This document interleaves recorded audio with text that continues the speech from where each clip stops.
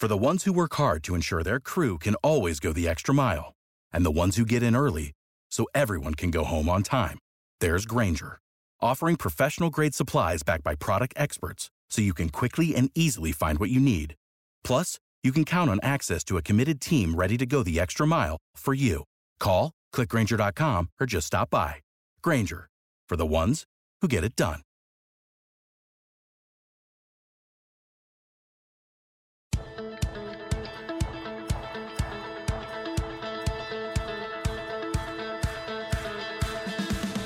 Hey, it's Alex, and welcome back to That Trippy Show. You might have noticed Joe is not reading the intro today. He's traveling overseas, and he'll be back next week. It turns out the guy actually works. Who knew?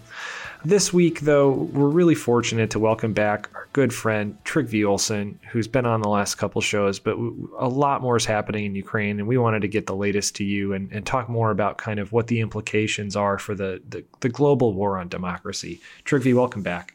Thanks, Alex. It's good to be here. I don't know how I'll fill Trippy's shoes, but I'll try my best. Well, the Midwestern accent quotient on this show today is going to be infinity, so listeners have that to look forward to. I'll tell you what, there's a lot of people on my former side, the Republican side, who think it's pretty funny I'm trying to fill Trippy's shoes, but I'm happy to do it.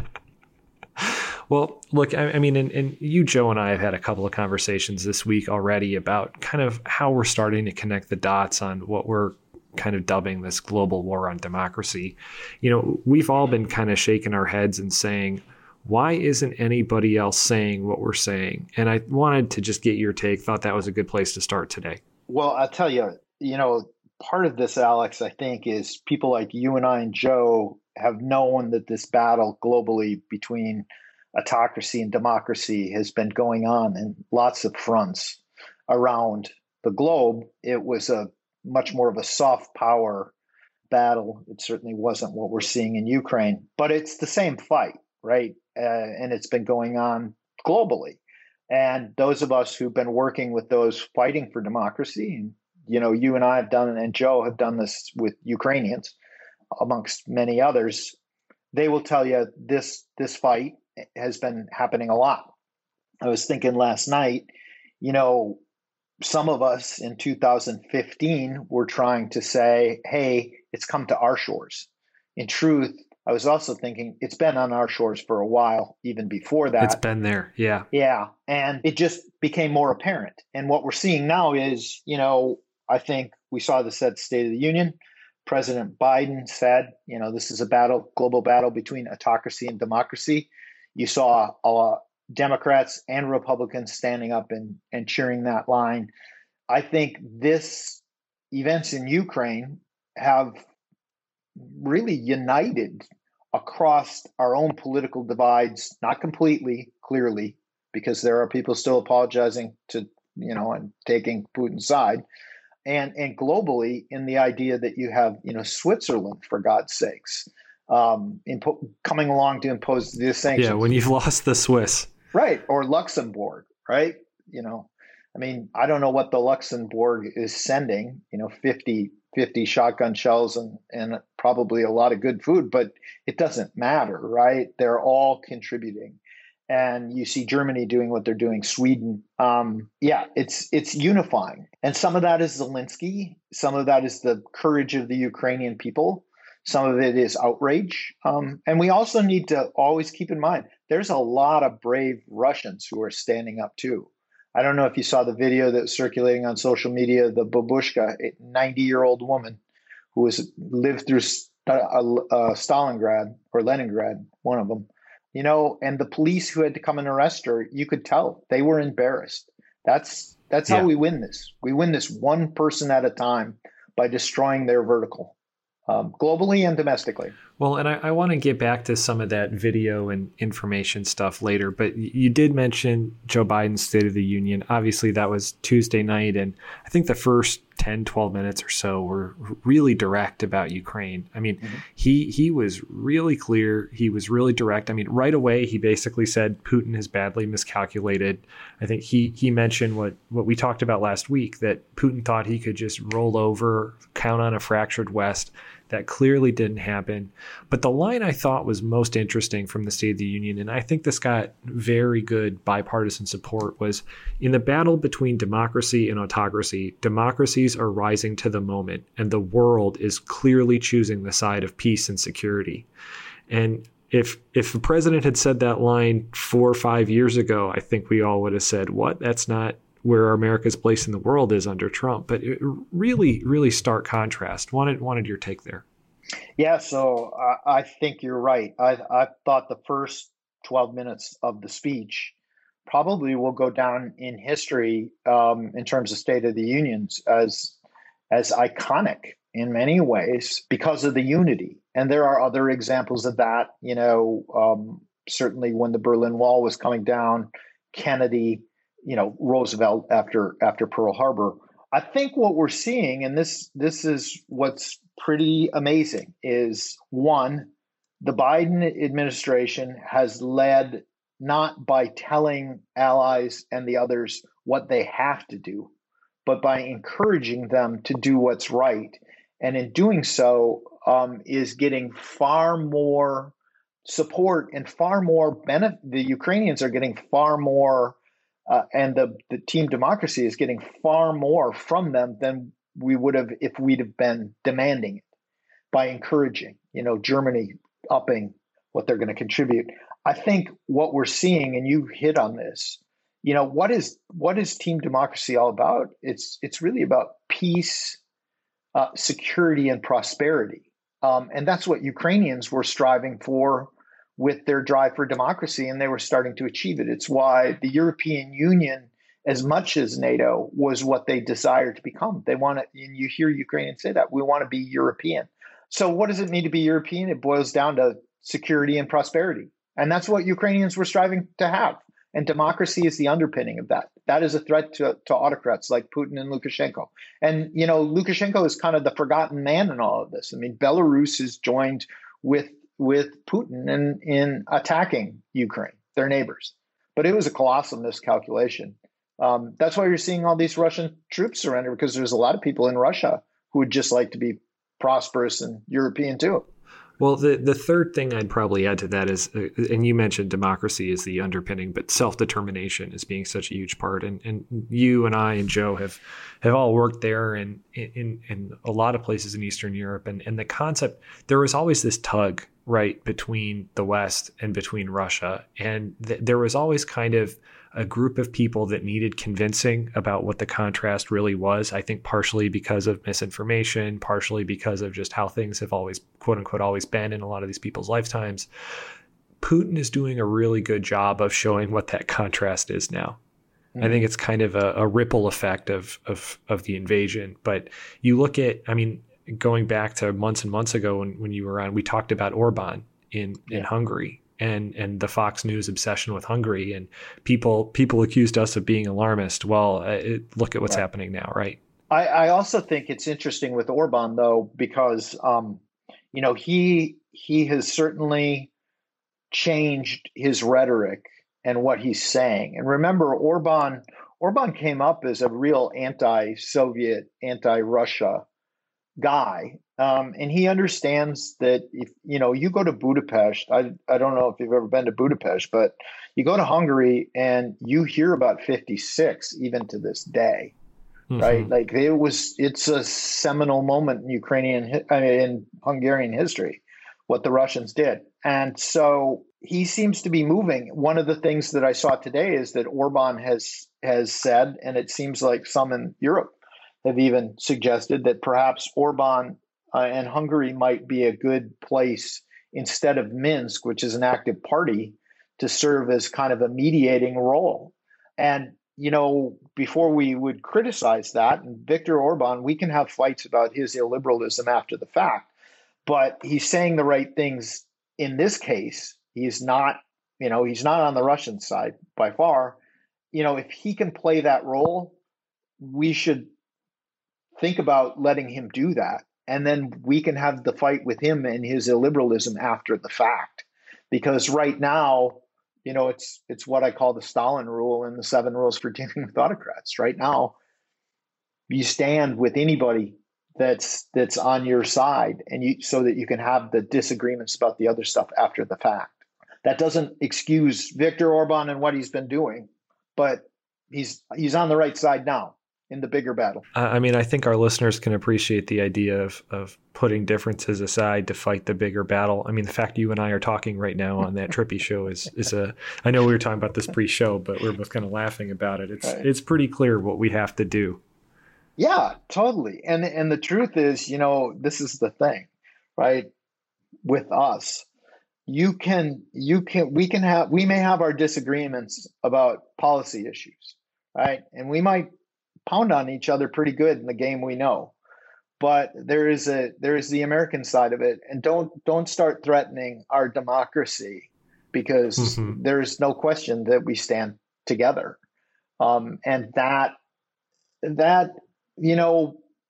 we have to focus on the big battle. You have to win each battle at a time. And this is going to come back, though, domestically, right? Depending on the outcome in Ukraine. If Vladimir Putin stays around, which he may, I'm not going to predict one way or the other what's going to happen to Putin. I think he's got problems at home. But I also know that, having seen it firsthand, he's going to battle to maintain that control brutally at home too. But we should not be under false illusions that, depending on what happens in Ukraine, that the stakes in our own elections and the level of meddling and efforts by team autocracy, we will shift to being a major front in this battle. I think we're already there. I mean, it's being waged at the state and local elections commission elections. We're talking about races with a couple hundred votes to decide who gets to watch who's counting. And we all know the Stalin line that Trump's so fond of using, it matters who counts the votes. I mean, you're right. This front is here and it's not going away. I do want to and it's going to get amplified. It's going to get amplified. They're going to be pushing their forces. What we have to do for the time being is we need to be focused domestically on the domestic front with pushing. I talk about her occasionally when I'm on here, my 86-year-old mother calling me up, and she had been all in on Trump. And she's like, what the hell is he talking about? Genius? Putin's a genius? Is he nuts? And I'm like, that's what you're standing with, right? You need to be on the other side. And so, as the Republicans who are doing the right thing right now, we can have our fights with them and what they've done later. But we have to a degree our foot on the throats of a lot of the Trump and the people that are standing with team autocracy, and we need to press. We need to take the fight to them, and we need to ask the question. Every Republican should be asked, who's a greater threat to the United States, Joe Biden or Donald or Vladimir Putin? And you know what? They can't answer that question the way the Republican Party is right now. That's the kind of thing we have to press. No, I mean, and that's going to be one of our huge tasks, both at the Lincoln Project and as kind of part of this larger pro-democracy coalition. Trig, I wanted to ask you, there have been quite a few developments this week in the actual fighting, and I wanted to just touch on a number of them. Number one, we're recording this on a Thursday. Macron just had a conversation with Putin, and he came away with that basically warning everyone that things are going to get a lot worse. And it's pretty clear that Putin wants to seize all of Ukraine. I mean, that's still his end goal, right? I think so. I mean, it sure seems that way. But there's a difference between seizing Ukraine and militarily occupying it and seizing peace and controlling it. And I this from having been in Ukraine. I know this. The whole world has seen this. The Ukrainians are not going to accept that. And I think, they can say, Viktor is now your president and he's in charge. Ukrainians aren't going to accept that. They're right. going to, right. So it's a Potemkin village. It means nothing. Hence the term. The other thing that came out today, and obviously this is just completely unchallenged because it's coming from Putin himself, but he is saying back home, quote, the special military operation in Ukraine is going according to plan in strict accordance with the schedule, which sounds a lot like what you'd hear on RT and probably parroted on some of our least favorite Fox people, but pretty clearly not, right? It's sort of the January 6th was legitimate political discourse on a macro scale. I mean, it's ridiculous. He knows that it's ridiculous, but what else can he say? He's stuck in the same way the people that called it legitimate political discourse were stuck. Except the thing is that,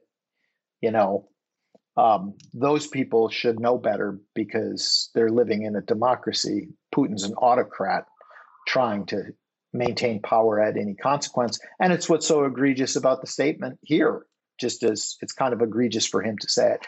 I think, one of the things, you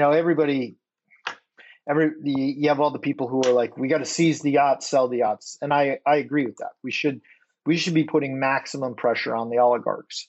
I also think it's important at the same time, though, when the oligarchs make statements, call into question, that we should applaud that, right?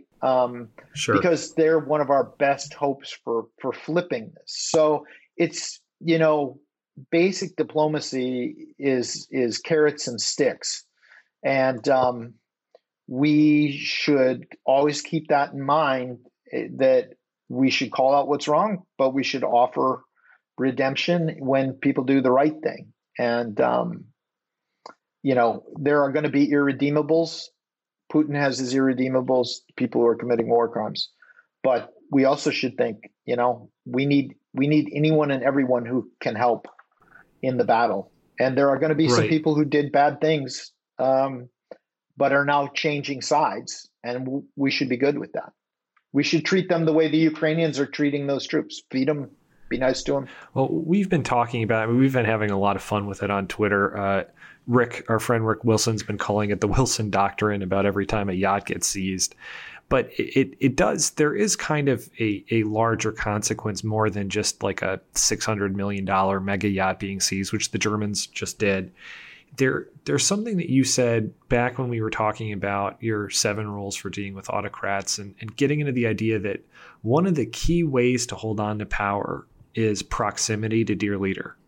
Mm-hmm. And the idea that right now the most powerful people in Russia are the ones that, besides Putin, obviously, are these oligarchs and the people that are talking to him on a daily basis. And right now, at least publicly, very few of them are breaking ranks. The more and more influence that the international community can put on them by taking a yacht, freezing some bank accounts. You see all the news about people with holdings in the UK. A united international response to freezing them out certainly is one way to send a very clear message to those in proximity to dear leader on this. Yeah, and what's important in these things, and this is the kind of thing, and we'll talk about this in a second, but, all the social media, all the talking heads, we have to realize that the important conversations aren't all of those, and we probably don't have windows into the conversations that are happening amongst the oligarchs themselves about what they are doing. And we don't want to spook them from having that. One of the problems in a world where information and nothing can be a secret is it makes it, and instantaneously the world can know, is that it makes it really hard for those kinds of conversations to occur. I'm sure they are. You have to think that at a minimum, they're all calling and like, okay, this sucks. Like, what are you thinking? What are you thinking? We have to recognize that that's happening. We have to recognize that those in our own system who have positions of leadership where in some cases there may be Hobson's choices, right? It's easy to say, I want a no-fly zone. But if you say that, what you have to understand is the people who have that Hobson's choice, right, are weighing the risk between, okay, we've got to do something to help the people in Ukraine. And, oh, by the way, if we enforce a no-fly zone, we run the risk of nuclear Armageddon, right? So there's that balancing act that's going on all these levels. And we have to, right. People need to be cognizant of that because most people, I think I said this the last time I was on your show, most people go their entire lives without having to make Hobson's choices or being confronted with Hobson's choices where there is no good answer and massive amounts of lives are at stake either way. This is actually a perfect opportunity for a reader question. We did get one person asking last week, I believe it was Jeff in Florida, asking, we mentioned Hobson's choices a couple times. What is a Hobson's choice, Trygve, and how does it apply in this scenario? Right. So, Jeff, I want to thank you for the question. That's awesome that you asked. A Hobson's choice is one where any solution that you, or action or choice that you make, ultimately comes with bad outcomes that are known. And it becomes a question of which of the bad potential outcomes is the one that you choose, typically. So it's basically there's no real free choice involved because all the options are bad. There's free choice, but any option that you pursue ultimately comes with negative consequences. Right? There is, and then it becomes a question of risk, reward, consequences. It becomes a question of which has the least amount of bad in the choice that you make. That's what a Hobson's choice is. So I want to get back to something we hinted at earlier, and this end up probably being the defining thing of the last week. I saw this on Twitter. Someone was calling it the first TikTok war, the Russian invasion of Ukraine, the first TikTok war. And we've seen, you mentioned one about the Russian grandmother. We saw the other ones, some of the troops surrendering, getting tea, all the different, you see all the different videos from Zelensky. This is really the first international conflict where there have been millions of people with internet armed phones who can get something up almost right away. Obviously, there's some dangers of misinformation we'll talk about in a minute, but how does this kind of, not everyone's reported, but how does this idea that within seconds a video of anything from Ukraine can be on the internet, circulated around the world, how does that change both the perception and the ultimate outcome of this war? So I would love to, and I'm going to have this conversation with Joe, right? Because when it comes to internet and politics, domestically, Joe's a giant. But I will tell you, so this is my take. When you think about technology at its basic level, what is it about, Alex? It's about self-empowerment, right? It's about empowering you as an individual, whether that's word processing. I don't even think only people like me use word processing as a word, right? It doesn't really matter what it is, whether it's your phone or any of it. It's about self-empowerment. Now, we live in a world of mostly good people and a few bad people. And good people tend to use it to empower themselves in positive ways, whether on an individual level, I'm texting my kid to make sure she's all right, to big things, right? But there's going to be a few bad actors who use it. I think it's a complete game changer. Another thing I was thinking about last night in the middle of the night, I couldn't sleep. But is if you think about Zelensky and Putin, there's a generational battle that's going on here, right? Vladimir Putin's almost 70, Zelensky's 40. Zelensky is a child of the post-Cold War era. Vladimir Putin is a child of the Cold War era. And I was thinking about this. Part of the reason Zelensky and Ukrainians are winning the information war, I think, is that difference. Zelensky understands the power of instantaneous communication and empowering individuals to use it for good, to get information out. Putin is terrified of that because things like peer-to-peer encryption, for example, is being utilized as television channels in Russia to get the truth out. It was used in Belarus in the same way that, a decade ago or 2 decades ago when I was working in Serbia, SMSs were used to spread the truth. Now it's even more robust. People are more empowered because they can send videos, they can send pictures. So that battle, it's a big one. And I will say one of the things that I think, and this is for another day or time, but one of the things that tech companies have not done a good job of doing is letting people understand. If you watch the movie The Great Hack, right? That's bad actors using that empowerment of technology for evil purposes. But simultaneously, there's all kinds of people in Ukraine right now who are using similar technologies for immense good. And the technology itself is neither good or bad. It's how humans use them. And Well, it's a game changer. It's a complete game changer. I mean, you look at, I mean, obviously there's a propaganda war being fought on both sides. We've seen a lot this week about how Putin pretty effectively brainwashed most of Russia into thinking that actually the Russians would be welcomed in because there's a bunch of drug addicts and Nazis in Ukraine. And as soon as the Russian soldiers are being confronted in certain cases with that being not the case, they're either surrendering or realizing what's going on.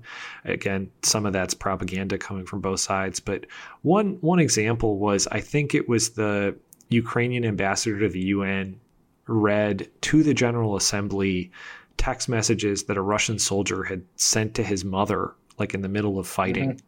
And it was something like, there's a real war. We're bombing cities, even targeting civilians.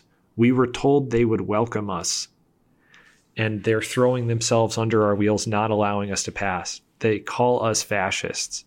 And it's just really, I mean, that's real-time dispatches from the front that obviously are being used, but it feels like there's a connectivity really from the whole world right now, or at least the parts with free access to information that we've never really had before. And I think that's probably doing something to kind of keep us united, keep us realizing that we still have to stand together against this. Because the instant we turn off and go worry about something else or bicker about something else in certain cases, Putin notches that as a victory.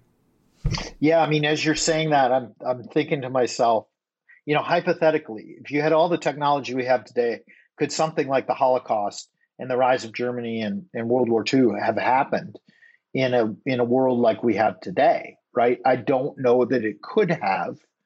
But the other side of that, I'm also thinking to myself, in the world that we have today, let's say World War II had happened, you know, the first few days at Normandy didn't go so great. Can you imagine the tweets and the talking heads and, you know, suddenly, you know, Tucker Carlson's a military strategist. I knew that communist Roosevelt should have invaded through Spain and they, you know, blah, blah, blah.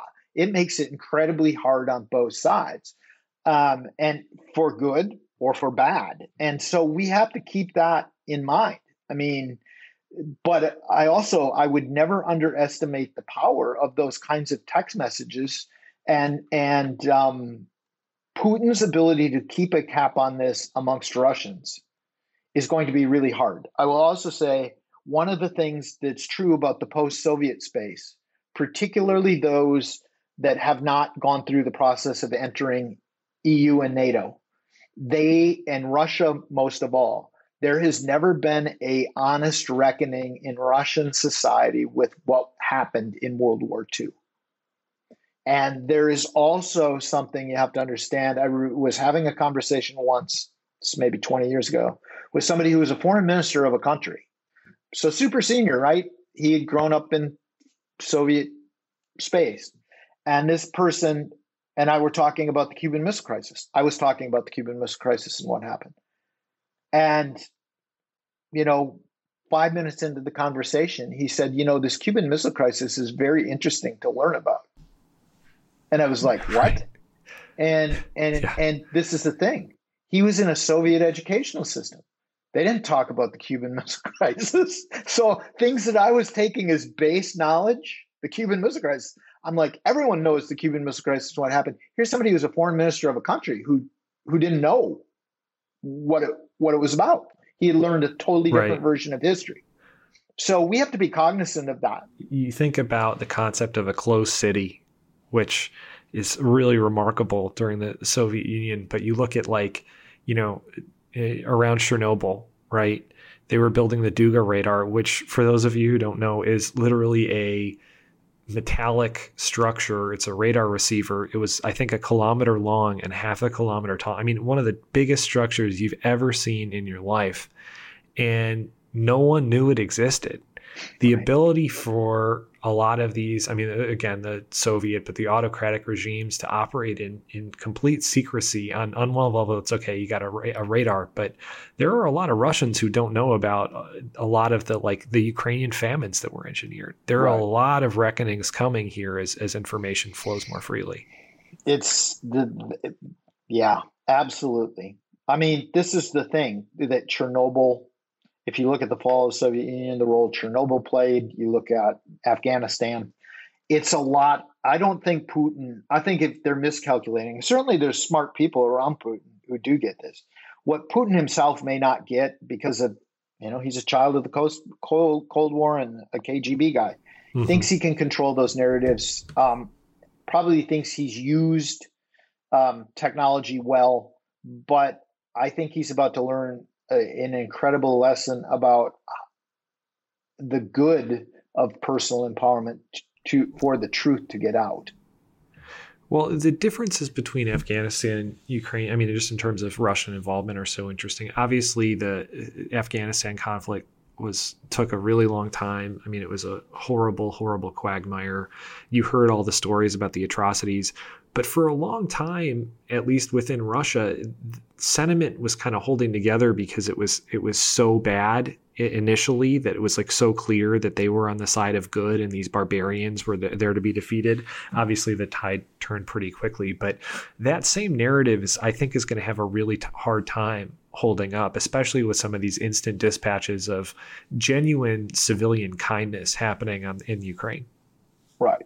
And here's the thing. I mean, people, even people in autocratic verticals, they don't like having to pass off disinformation and sacrifice their own credibility. And I can assure you, the Russian guy who had to go on TV and admit that 500 and some casualties, um, he knows the truth, that it's a lot higher, and he knows what's really going on, and probably is asking himself, even if he's not saying it to others, some real questions. Is this worth it on a personal level, right? There were people around Trump who had to play the disinformation game who were asking that. Um, the more people that are having to do that, and the more the emperor has no clothes, the more vulnerable the emperor becomes. And I do think, I mean, it's odd. I have no unique insights into it. But when you look at these pictures, Putin doesn't want to be within 30 feet of even his own generals. That's not a guy who's secure about something. I don't know if he's worried they're going to jump on top of him or what, but it's weird. It's weird. Trig, that's just about all the time we have this week. But before we let you go, interesting developments domestically in a couple of key states. Obviously, the big one is Doug Ducey, as of today, says he's not running for Senate in Arizona. I think we'd probably both agree he was probably their top chance to take that seat. Yeah, Joe and I have covered this before with Sununu in New Hampshire not running and a few other kind of key recruits, but it's more and more clear that a lot of these rising stars on the Republican side just don't want to be part of basically an obstructionist agenda. Well, you've worked in Arizona. Obviously, you have some ties to one of the more bipartisan people to come out of Arizona politics in a long time. What do you make of all this? If when you think about Doug Ducey, successful business guy, how he governed, there might be people who disagree with him in terms of, our game, but I don't, in terms of the domestic politics, but I don't think anyone would say that Doug Ducey was an enemy of democracy.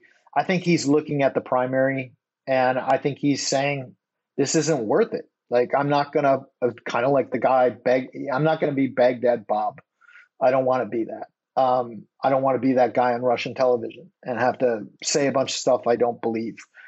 It's not worth it. And so there's part of that that's sad, right? Because Doug Ducey would be the kind of candidate, even if you disagree with him, you wouldn't question his bona fides as it relates to democracy. But yeah, it's happening all over the place. This is the thing. Rick Wilson, who's our colleague at the Lincoln Project, who wrote a book, Everything Trump Touches Dies. And that's the case. And there's going to be more and more people who are going to say, I'm not touching it. I'll wait and see if this breaks. Of course, it would be ironic if Putin getting in bed proverbially with Trump ends up going down too, but that is a big deal. I think the other thing that's going on that people need to be aware of, and it's kind of the same dynamic, in Wisconsin, you've had this crazy in parts of the Republican Party, and to appease them, they put a former Supreme Court Justice, Gableman, in charge of investigating, and now he's going all in with Sidney Powell type conspiracy theories that they need to decertify the election. And it's put Robin Vos, the Speaker of the Parliament, in a horrible spot because he appointed this guy to appease them, and now it's dragged him into the middle of it.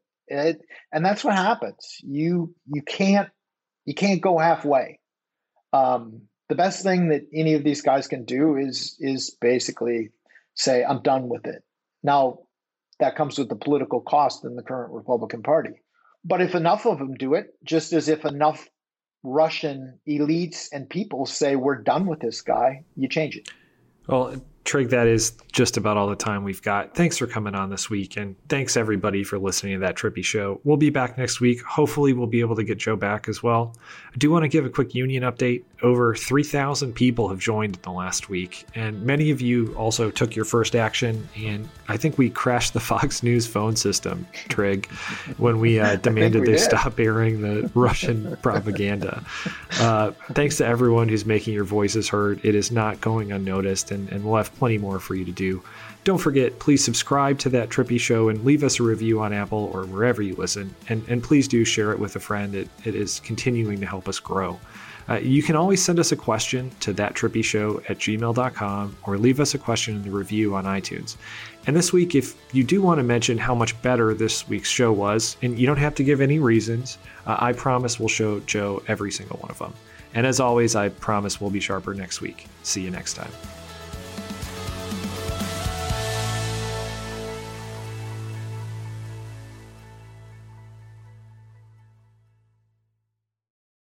For the ones who work hard to ensure their crew can always go the extra mile, and the ones who get in early so everyone can go home on time, there's Grainger, offering professional-grade supplies backed by product experts so you can quickly and easily find what you need. Plus, you can count on access to a committed team ready to go the extra mile for you. Call, click Grainger.com, or just stop by. Grainger, for the ones who get it done.